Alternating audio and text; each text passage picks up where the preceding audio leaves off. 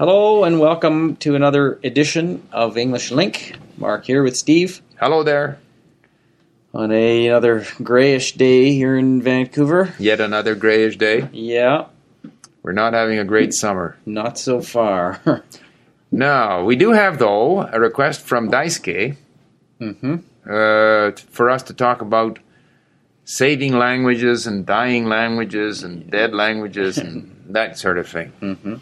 We should point out that Daisuke hasn't been very active recently. If you're listening, Daisuke. If you're listening, Daisuke, we're responding to your question. We hope you're... I'm sure you're very busy doing other things, but we like to see our members active. Yeah, we just want to remind you that to get the most out of these podcasts, you should be reading them and creating links on Link and reviewing those links and doing all those good things so that you learn better. I mean, I can never understand why... That goes not just for Daisuke. Yes. That's for all of you. Well, I can't understand why people create so few links. I've got 30,000 links or more in Russian alone.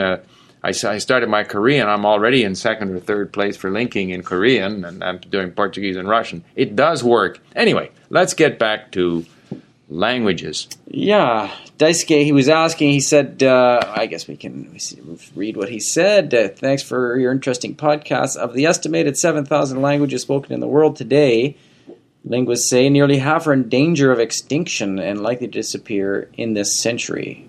In fact, one falls out of use about every 2 weeks. Well, I mean, I guess I have several reactions. First of all, I must admit that I would like to see our native languages in Canada be preserved, and it would be cool, I think, if the natives actually spoke those languages. You know, I don't know why I would like that. I just think it gives them more substance to their search for a special identity. When I see a native who basically dresses like us, speaks English like us, lives like us, other than the fact that he's allowed to fish when we're not, what is there, you know? So I think a language is pretty important to someone's identity. So that's one side of the picture. The other side of the picture is we have probably been losing languages at this rate ever since the beginning of time. Because there's all kinds of languages that blend into other languages and new languages. I mean, the languages we speak today, most of them didn't exist 2,000, 3,000 years ago in their present form. So, I don't know. What do you think? I mean, I think it's probably likely, too, that in this age of increased globalization, the world's just grown much smaller, the internet and mass media and so forth, it seems likely that there isn't as much need for all those languages. Why do people develop languages in the first place? It's to communicate, and if you can only communicate with a very small group in your own language, and that language ends up dying out for that reason, you're unlikely to be able to force people to learn that language, because the reason to learn a language is to communicate, and if it's only to communicate with a small group, there's not. Or in the case of the native languages, no one speaks those languages, so you can't. It's artificial. Well, most people are not. I mean, I like speaking lots of languages, and many of our members do, but most people just learn languages for practical reasons. So, I mean, I was speaking to someone the other day on Link, one of our students who's originally from Guinea, and she said there's 70 or 170 languages in Guinea. And that's because there's that many different ethnic groups. Right. And that creates all kinds of political problems. Right. And probably, European society was like that as well at one point, because people couldn't travel very far. But probably at some point, even in Guinea, there will gradually, and it's not because of the evil internet American imperialists or anything else.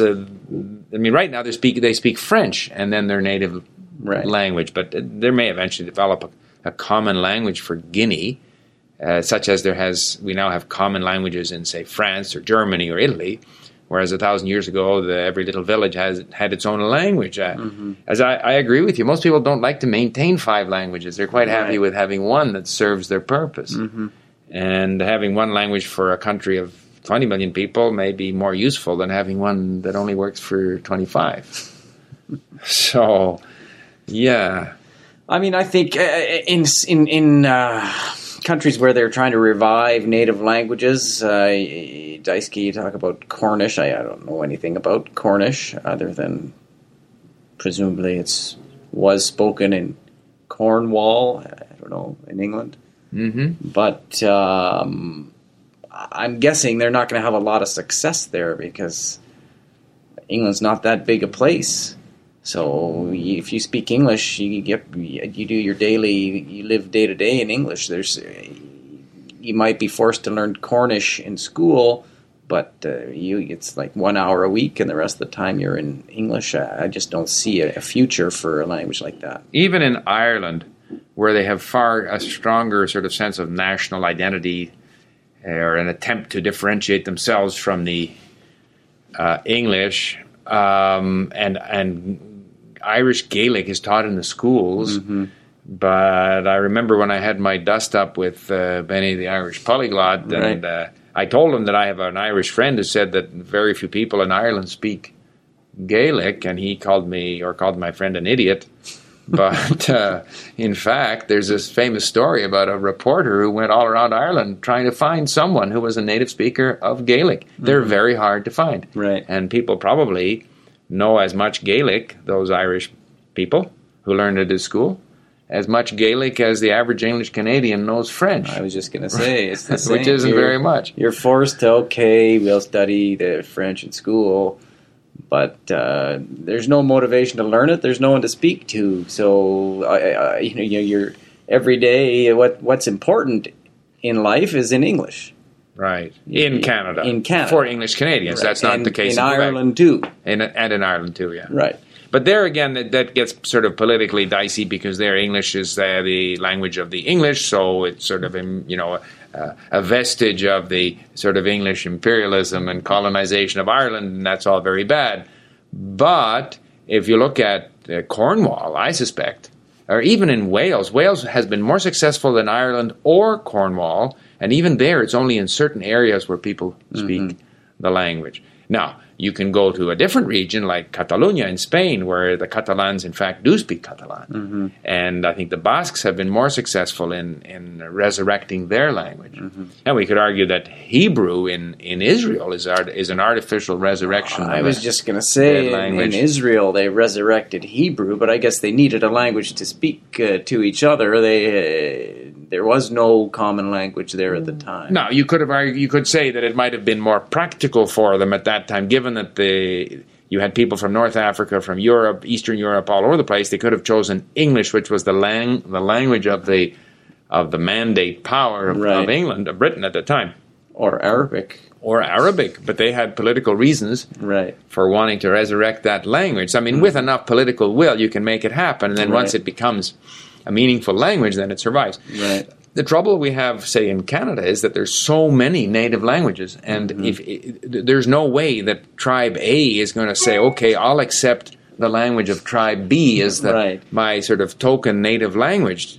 Either they're going to speak English or they're going to speak their own. Right. And so that's the difficulty. Even with Cree, I think it would be neat. I'm far more interested in Canada in promoting our native languages than in promoting the language of the immigrants. Mm-hmm. A lot of the immigrants, where they're sufficiently, numerous, they say, well, we should have schools in, whatever.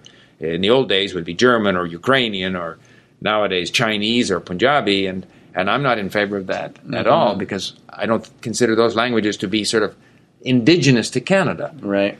Canada, when the country was formed, was English and French, and we had all the different, what we nowadays call First Nations groups with their languages. Yeah. And those are the languages that I, for political reasons, would want to promote. But to promote them for political reasons, you need a lot of people supporting the idea. Yeah, and I was going to say, the window of opportunity for capturing those languages is probably disappearing. I mean, there can't be many native speakers of those languages left because the younger generations don't speak them. So what's the?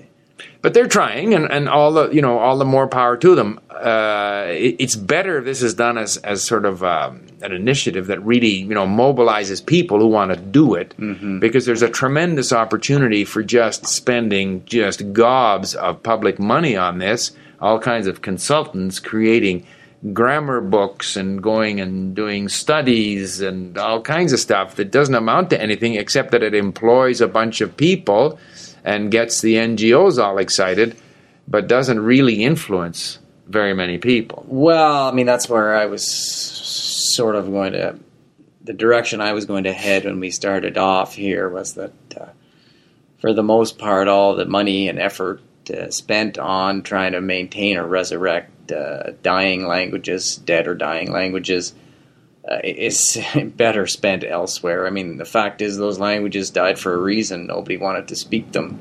So trying to force those languages back into fashion or into use. I mean, maybe 1 in 100, or 1,000, but the other 999 are just going to disappear, and time and effort, lots of time and effort will be expended and wasted. Yeah. Now, of course, you say it's not worth it. I say that's a value judgment. It may not be worth it to you. It might be worth it to some other people. And so if a majority of people are able to persuade their politicians that that's something that they want to spend money on, then all the more power to them if they can pull it off. I personally, I'm interested in languages. I think it would be fun to do. I don't think you can get a majority of people to do it. It's a bit like Esperanto, which sounds like a good idea, but in fact, they've never generated any momentum. Mm-hmm. But every time I say anything against Esperanto on my video, on my YouTube channel, of course, I get inundated by very angry Esperanto supporters. But the reality is that most people are not going to do that. I mean, once the language is dead or dying, it is. It's the same as Esperanto or Klingon or any of these. I mean, it's not a used language anymore, and it's sort of artificial. Mm-hmm. But it isn't unfortunate. Like, I think it would be unfortunate if all the native languages of Canada disappeared and were never heard again. Right. But for them to have any of their languages survive, as you say, like realistically, they'd have to unite and say, we're gonna maintain 3 languages. Like, say there are 3 language groups. Right. We're going to put all our efforts, and any native is going to have to learn Cree, even if he's in Ojibwe or something. Right. But that runs into other political problems that probably would sink that idea. So, yeah, it's. But I mean, there are examples. Who knows? You never say never. But there's also the argument that that the natives maybe should concentrate on English, making sure their English is as good as it can be, and that'll probably benefit them, at least economically, more so in the long run than focusing on what makes them different. Possibly, although part of the problem, might be a lack of, pride or self-esteem or whatever. I mean, certainly when I go to Spain, very proud Basque speakers or Catalan speakers are absolutely fluent in Castilian Spanish. Right. So the one doesn't prevent the other. And there are, many examples of people who are perfectly fluently bilingual. So I don't see that. As a problem. I think personally, one of our slightly harebrained ideas when we started Link was that Link would be an excellent tool to preserve these minority languages, because we don't need to spend millions of dollars to write textbooks and grammar books and stuff. All we need is to get speakers to record themselves. And so that we could have a whole community of Cree speakers on Link. Right. I personally would love to have native languages on Link. Once we get through all the other things we're doing, for more learners. Don't let all the people who want Czech and Dutch and Arabic know that we'll be adding Cree next. Where did you hear that first? No. So, yeah. I mean, I think that covers Daisuke's question, and as always, we're happy to have the feedback, and I hope you all enjoyed this podcast. And if you would like us to talk about something else, by all means, let us know on the English Link forum. Not that what we have is particularly useful or profound, but we do generate a lot of words so that you can go and link them. Daisuke. Okay. Bye for now. Bye-bye.